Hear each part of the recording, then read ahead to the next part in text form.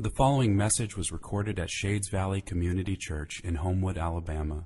For more information and resources from Shades Valley, please visit us at shadesvalley.org. Good morning, Shades. The scripture reading for today is Matthew 7, verses 1 through 12. So I'll give you a minute to flip there. Matthew 7, verses 1 through 12.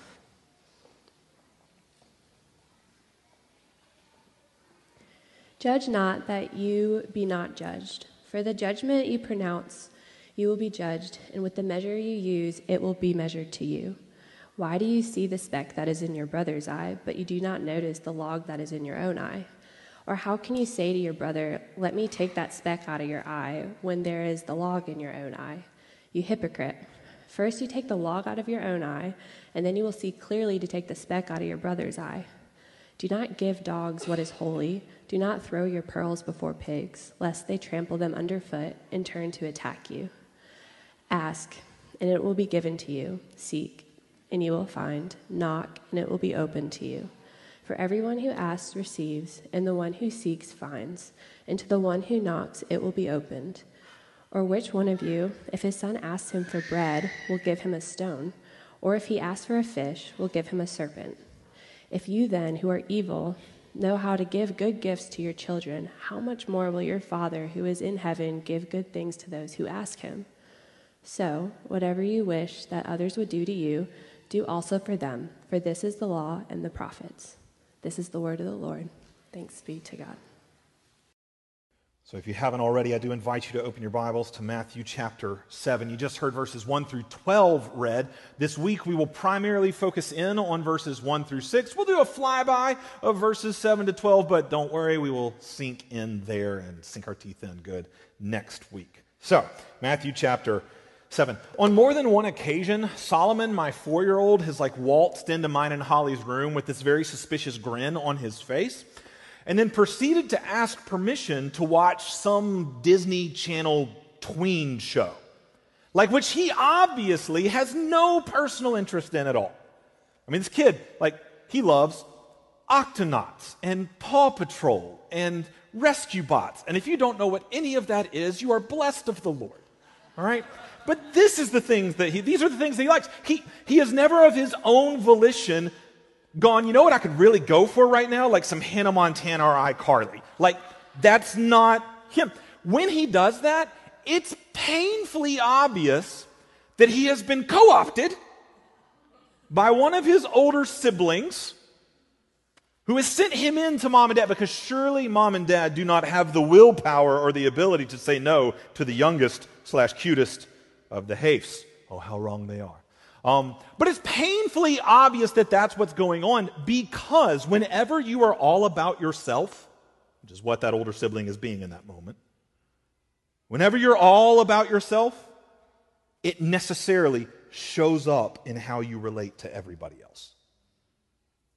When you're all about yourself, it will show up in how you relate to others. I believe that's what we see going on right here in Matthew chapter 7, verses 1 through 12.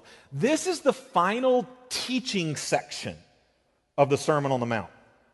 The overarching structure, Matthew chapter 5, verses 1 to 20 is the introduction, and then from verse 20 on, we're in the main teaching. The main teaching section concludes right here at chapter 7 and verse 12. Everything after verse 12 is conclusion.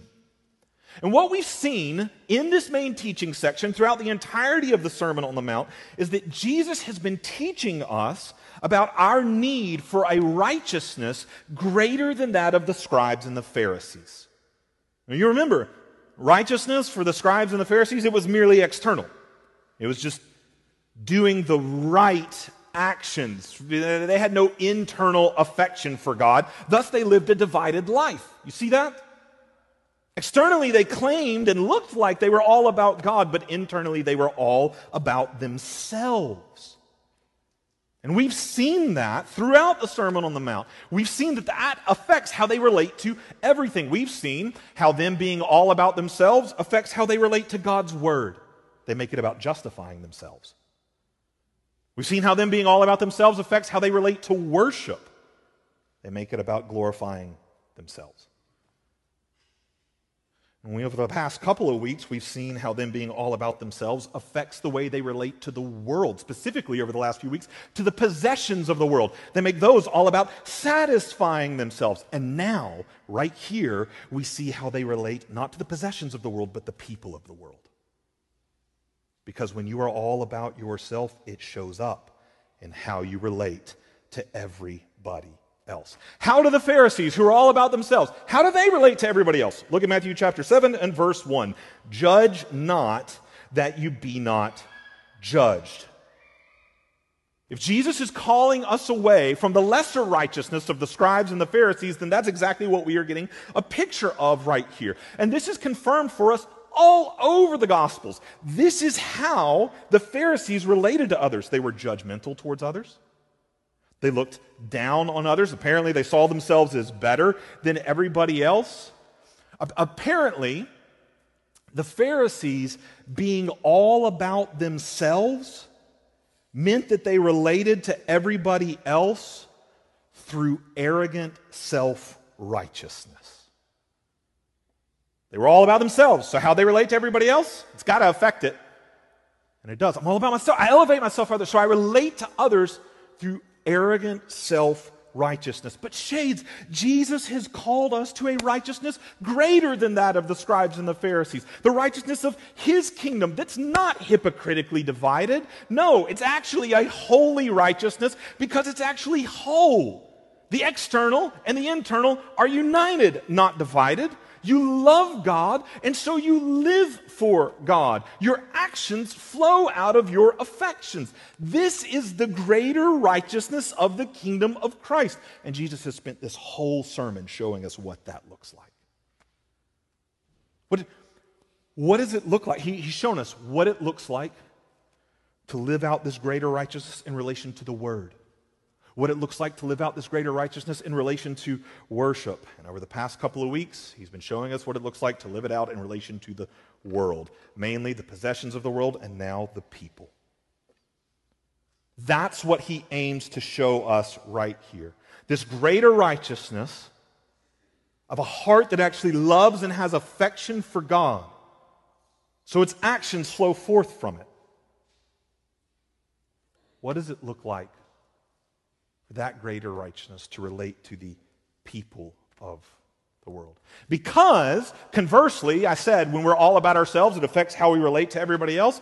The converse is true as well. When we are not about ourselves, that should also show up in how we relate to everybody else. What does that look like? What does the greater righteousness of the kingdom of Christ look like as we relate to others?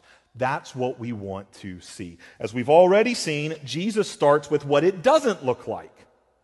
It doesn't look like arrogant self-righteousness. Let's sink into this. Look at Matthew chapter 7 and verse 1. Judge not that you be not judged. Now, despite what most people think, Jesus is not prohibiting all judgment right here. It should be pretty easy to see that if you just read through the teaching of Jesus. Throughout His teaching, He calls us to use wise judgment. We normally call it discernment. He's actually going to call us to use discernment, wise judgment, twice in this very passage. Like, He is, in verse 5 and in verse 6, He is not prohibiting all judgment. What is He prohibiting? Unfair, unrighteous, unjust judgment. You can see that clearly through the warning that He gives in verse 2. Look at it. For with the judgment you pronounce, you will be judged. In other words, don't judge unfairly using a different standard for everybody else. Because that may feel life-giving in the moment, like it makes you better than everybody else. It may feel life-giving, but it will end up being deadly to you. Jesus says it will end up being deadly because there is an ultimate judge who sets all wrongs right. So He will take whatever standard you use on others and use it on you. That's justice, fairness. It's a making of wrongs right. That's what Jesus illustrates in the rest of verse 2. Look at it.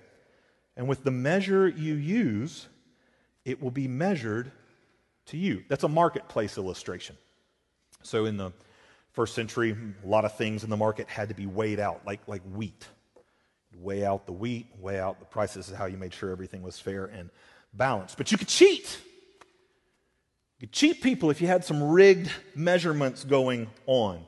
So, to ensure fairness, justice, what would be fair is whatever measure you use for selling wheat to others, that should be the measure used whenever wheat is sold to you. Jesus' point is, don't cheat people. Instead, treat them the way that you want to be treated. That should sound familiar. Is that not the golden rule that we find at the very end of this passage in verse 12? Look at it. Whatever you wish that others would do to you, do also to them. That's just the inverse of verse 1 and 2. Don't treat others unfairly. No, because you don't want that coming back on you. However you would want to treat others, that's how you should treat it. Use the measure with them that you want used on you, because Jesus says the day is coming when it will be. A just judge will set all things right. It's like what I do with my kids when I make them split a piece of dessert. Like if the one doing the dividing intentionally tries to make their piece bigger, which you know always happens. And I don't know why they do it, because they know what I'm going to do.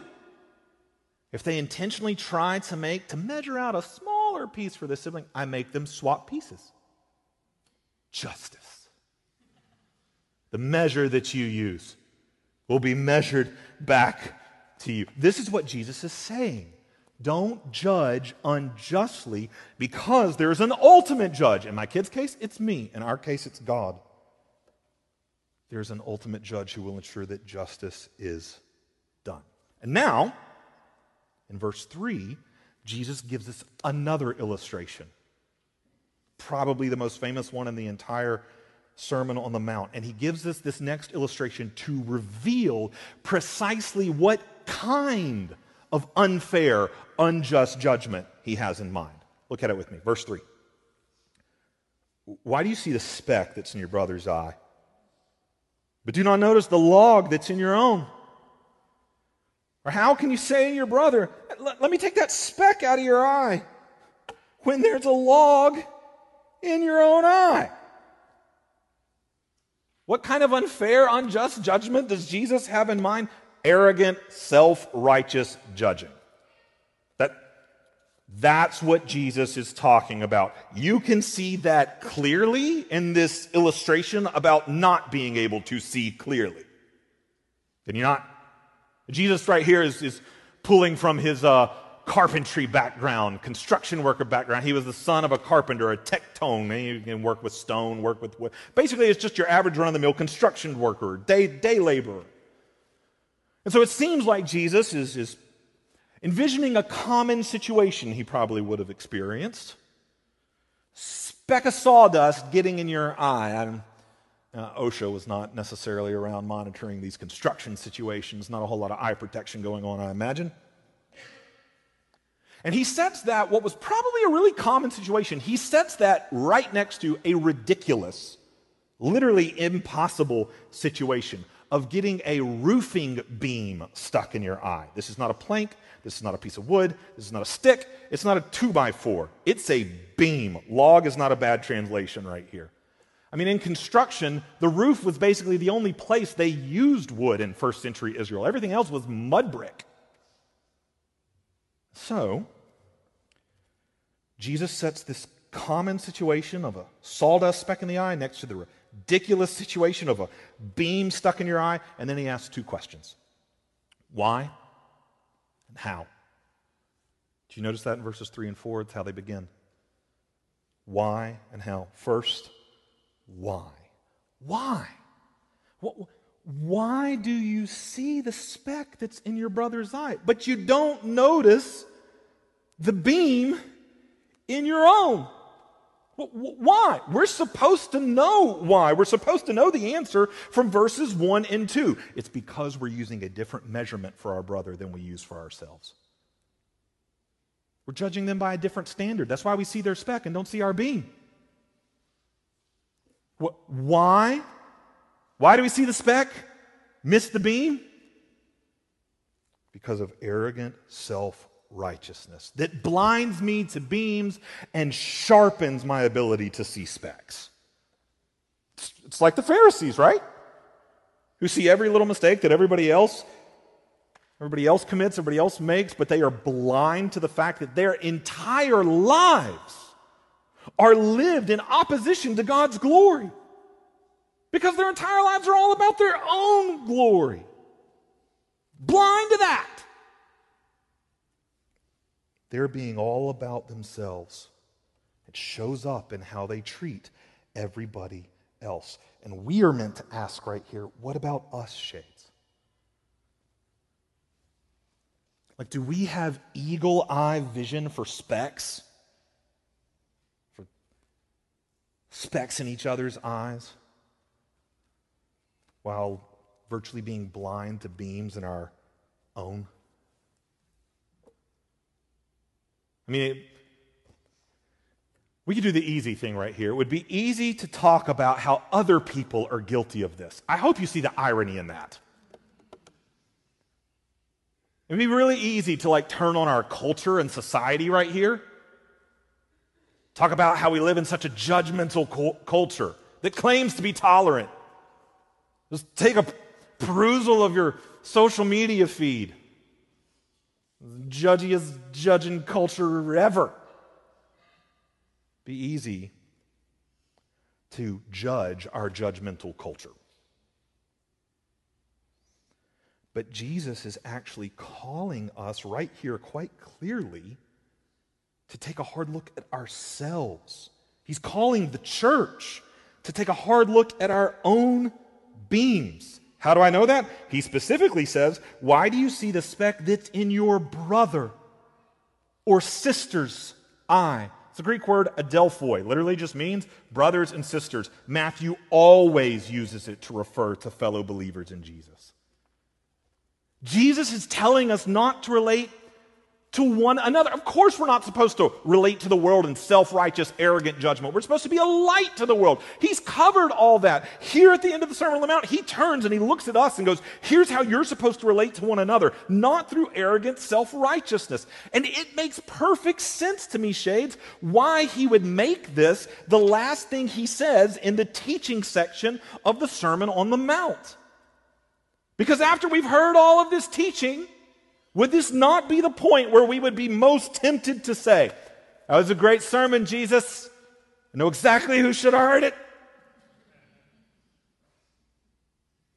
And we use the entirety of the Sermon on the Mount, which should help us see our own beams. We use it as a means to focus on our brothers and sisters' specks. Jesus, I know who needed to hear that part about twisting your word. I know who needed to hear that part about making worship all about themselves.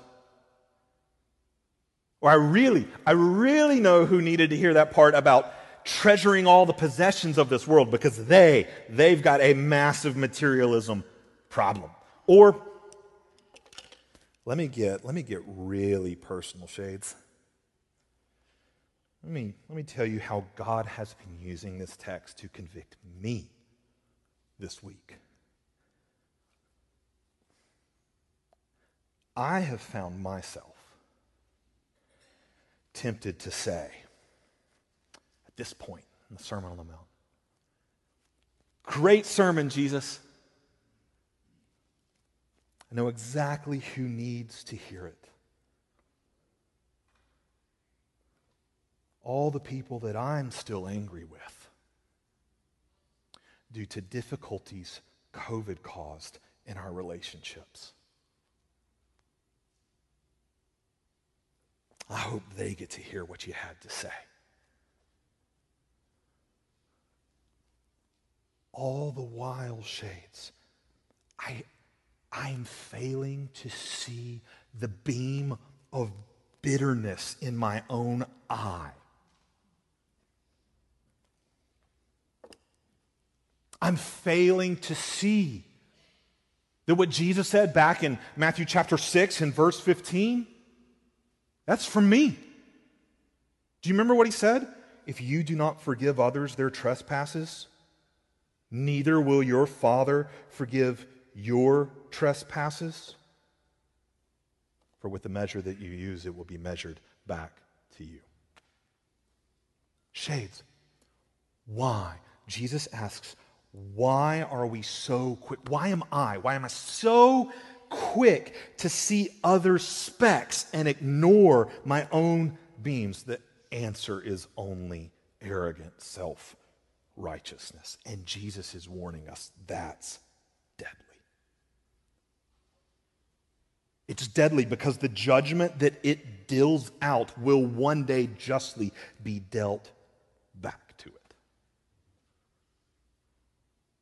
I'm not saying that if we're guilty of this, then we're beyond repentance or we could lose our salvation or any of these kinds. I'm not saying any of that. Jesus is throwing out these words to us to shake us and wake us up so that we will repent of this. We will return to Him. But what I am saying is that if we live our lives this way, and even when it is brought to our attention, we refuse to repent, then like the Pharisees, we are bearing witness to the fact that we do not in fact belong to Christ. Forgiveness is not an option for us, Shades. If you do not forgive others their trespasses, neither will your Father forgive your trespasses. Forgiveness is not an option for believers in Jesus. I'm not saying that it's easy, but it's day one and it's the last day of the Christian faith.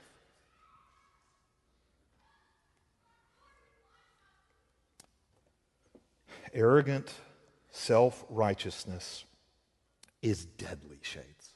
That's what Jesus is showing us. And He's not just showing us that arrogant self-righteousness is deadly to us individually, but also that it's deadly to us as a community, as a church. I mean, clearly, it's really easy to see how it hurts our relationships with one another, but arrogant self-righteousness doesn't only hurt our relationships with one another, it actually prevents us from being able to help each other in the way that we are called to do. I think that we see that clearly through Jesus' second question. He doesn't just ask us why, he also asks how. That's in verse 4. Look at it with me. How? How can you say to your brother or sister, let me take that speck out of your eye, when there is a beam in your own? The implied answer is you can't.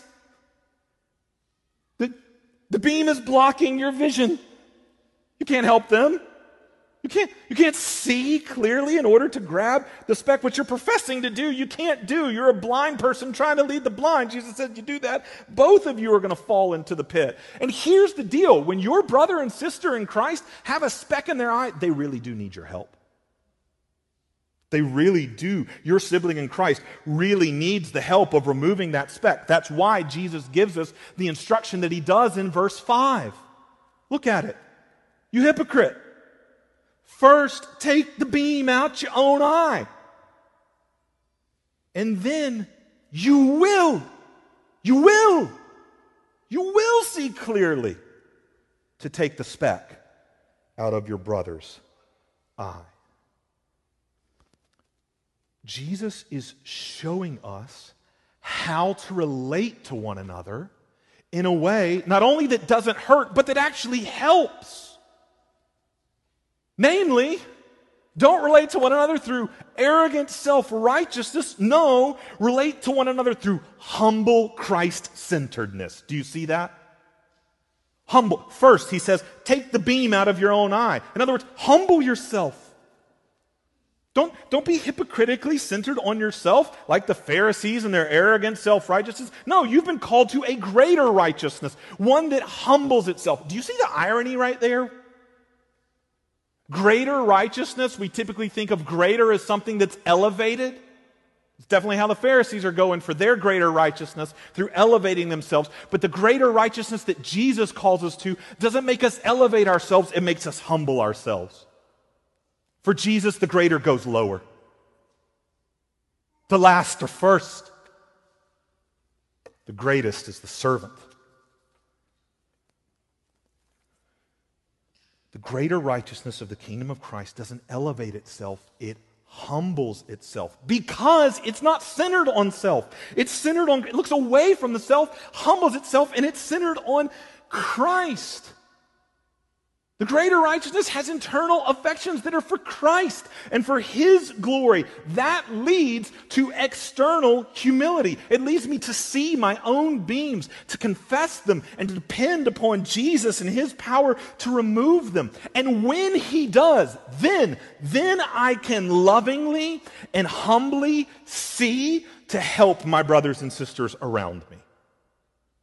Which is precisely what I'm called to do and Jesus wants us to do. I know that because He not only addresses it here, but all throughout the Gospel of Matthew, most famously in Matthew chapter 18. In Matthew chapter 18, Jesus lays out specific instructions for how to help your brother when they are dealing with sin. You remember these? You go humbly, lovingly to that brother or sister individually. You don't lord yourself, elevate yourself as greater than them. You come humbly, lovingly, and you go to them individually. If they don't listen, then you take one or two brothers or sisters with you. And if they don't listen, then you get the church leadership involved. I know all of this is to be done lovingly and humbly because in Matthew chapter 18, go home and read it. In Matthew chapter 18, right after Jesus gives these instructions, He gives a parable. It's the parable of the unforgiving servant who cannot see the beam in his own eye of massive debt that he owes his king. So he arrogantly, self-righteously refuses to forgive the speck of debt that a fellow servant owes him. And you know how that story ends? With the judgment he pronounced, he was judged. With the measure that he used, it was measured back to him by the king. He refused to forgive, and so he was not forgiven. Here's the point, Shades.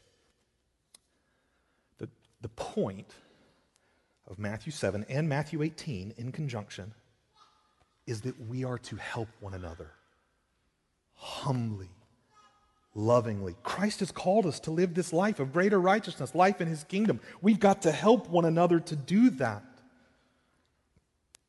Jesus has called us to lovingly and humbly help one another. And conversely, that point, it's got a flip side. When our brothers and sisters lovingly and humbly come to us to help with our specks, we're supposed to humbly receive that help. Do you see that? Matthew 7 and 18, Jesus tells us we're to help our brothers and sisters humbly, lovingly. The flip side of that is that when we're on the other side, we are to receive that help. That's why in Matthew 18, Jesus tells us to labor through multiple attempts. Go to them. They won't receive the help. Try again. They won't receive the help. Try again. The point is that we're supposed to receive the help. Ironically, most of us quote Matthew 7 to reject Matthew 18 help. Other Christians come to us humbly, lovingly to try and help us. Matthew 18, we quote Matthew 7. Don't judge me. Judge not lest you be judged. Aha, Jesus juke. Like Jesus gave me this ultimate trump card right here in Matthew 7. Can't judge me, which means I can live my life however I want to, and you can't tell me otherwise. Many of you know already that my entire family, except for Karis, has gotten into Taekwondo. Yes, that does include Holly and myself. In fact, Holly, she's the one who's really into it. She recently got a job at our dojo. Not kidding. Yeah, we're all in. It's a problem. This past week, so I'm studying for this sermon. I've got Matthew 7:1 on the brain, and we're in class, and a time comes for us to test for a stripe on our belt, and there's too many people in the class for the instructor to test individually. So the instructor calls on her most recent employee for help, Holly. And she points at my group and says, Holly, with like a smirk on her face, go judge them. I immediately looked at Holly and said, "Judge not lest you be judged, lady." Of course, I was joking, but this is how most of us use Matthew 7:1. It's kind of like a force field to guard against anybody else judging me, correcting me, or speaking into my life in any way that I don't like. But this passage actually instructs us to do the exact opposite. It calls us to speak into one another's lives with humble love that's aimed at healing. And when our brothers and sisters come to us that way, we dare not reject the very thing that God has given to help us. That would be deadly to us as an individual. Is that not how Matthew 18 ends? The person who refused to repent ultimately is put outside the community because it can't be affirmed. They are part of the Jesus-loving community. To reject the very help that God has offered to lead us in His kindness to repentance would be deadly to us individually and also deadly to us as a community. Shades, what I'm trying to get us to see is that this passage, Matthew 7:1, it is not a force field meant to protect your heart. No, I hope what we've seen is that it is a sword meant to pierce it, so that it can be a balm to heal it and provide power to transform it. Do you see that? Do you see that? Do you see that first, this passage is like a sword meant to pierce our heart, to make us confront and confess our own beams in humility. So that, second, it can be like a balm to heal our hearts. It shows us how to help one another in humility. And third, this passage provides the power for us to do all of that. All that it is calling us to do so that our hearts are transformed from arrogant self-righteousness to humble Christ-centeredness. And you're like, Jonathan, I don't see that. That's because we need to keep reading to see how this passage provides us all the power that it is calling us to do. Keep reading with me. Verse 6. Do not give to dogs what is holy, and do not throw your pearls before pigs, lest they trample them underfoot and turn and attack you. Now, every scholar that I have read is in agreement that this is the hardest verse in the entire Sermon on the Mount to interpret. And that's because none of them are in agreement about what things that are holy, pearls, dogs, pigs mean. Like there's like a million, okay, there's not a million. There's a lot of viable options. We don't have time to go through all of them. If you would like, you can ask me later. I'm happy to let you hear all of them. But I believe, here's the deal, I believe that no matter which option you take, what you think these things symbolically mean, or if they're not symbols for anything, which happens to be the position that I take. But I think no matter what you think they mean, Jesus' point that he's making is very clear, namely, be discerning. Do you see that? To Jews in the first century, dogs and pigs are both unclean animals. Dogs were not house pets. They were street scavengers. Think coyotes. Like you wouldn't give them things that were holy. That would make them unclean. That would be foolish, in other words, Jesus is saying. It wouldn't be wise. You wouldn't take something valuable that you own, like pearls, and give it to wild pigs who put everything in their mouth, and once they realize it's not food, they're going to trample it and be so angry, they'll probably turn around and trample you.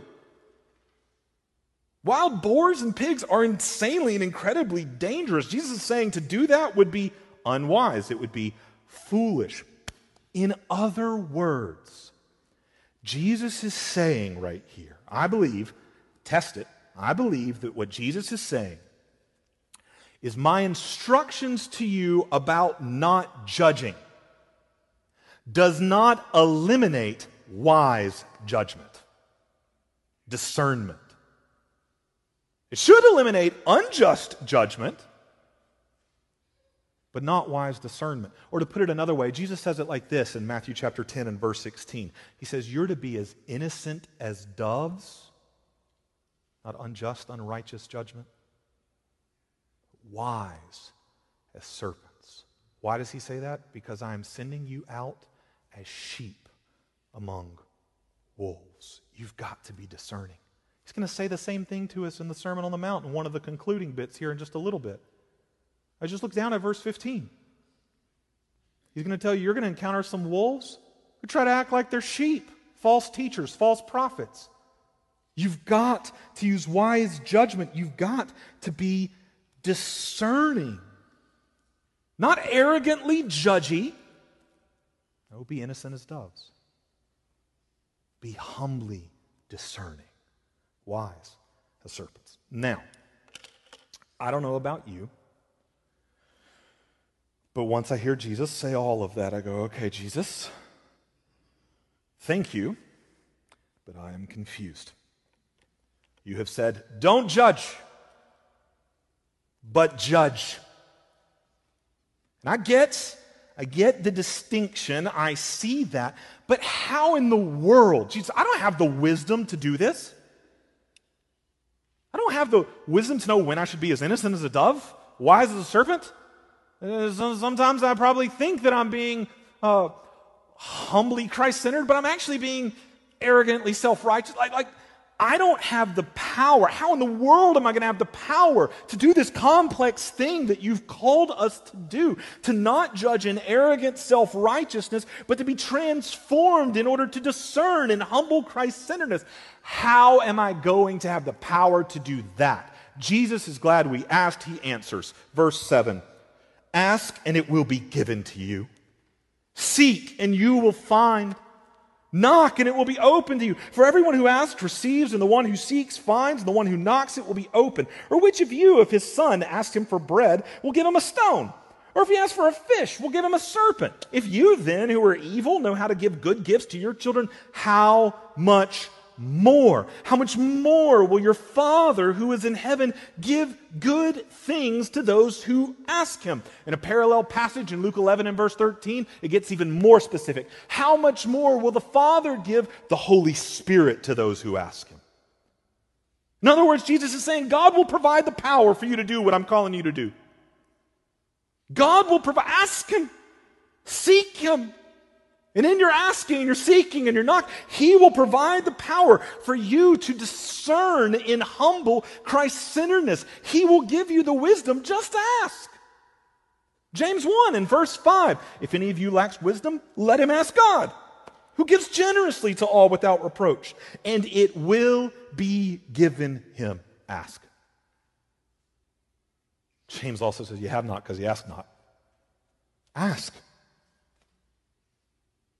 God, I want to live the way you've called me to live. Ask, seek, knock. Your Father will provide the power through his Holy Spirit to transform your heart from judging in arrogant self-righteousness to discerning in humble Christ-centeredness. I know that's the power being promised right here because of the very first word of verse 12. Look at it. If you got an ESV, it says so. Bad translation. Greek word is un. It means therefore. Therefore. Like in other words, because your Father will provide you all the power that you need, you can live this way that I'm calling you to live. Look at it. Therefore, whatever you wish that others would do to you, do also to them. For this is the law and the prophets. In other words, don't judge others with the judgment that you don't want coming back on yourself. Don't measure to others the measurement don't measure to others with a measurement you don't want used back on you. No, instead, live this way, humbly, Christ-centeredly, treating others the way that you want to be treated, relating to others the way you want to be related to. Not through arrogant self-righteousness, but humble Christ-centeredness. Shades. Our hearts can be transformed so that we live this way because we don't live this way in our own power. That's what the therefore does. It connects asking your Father with living this way. We can live this way because we don't live this way in our own power, but in power that has been promised from the Father. He can promise it to you because that power has been purchased by his Son, Jesus Christ. was judged for you so that you not be judged.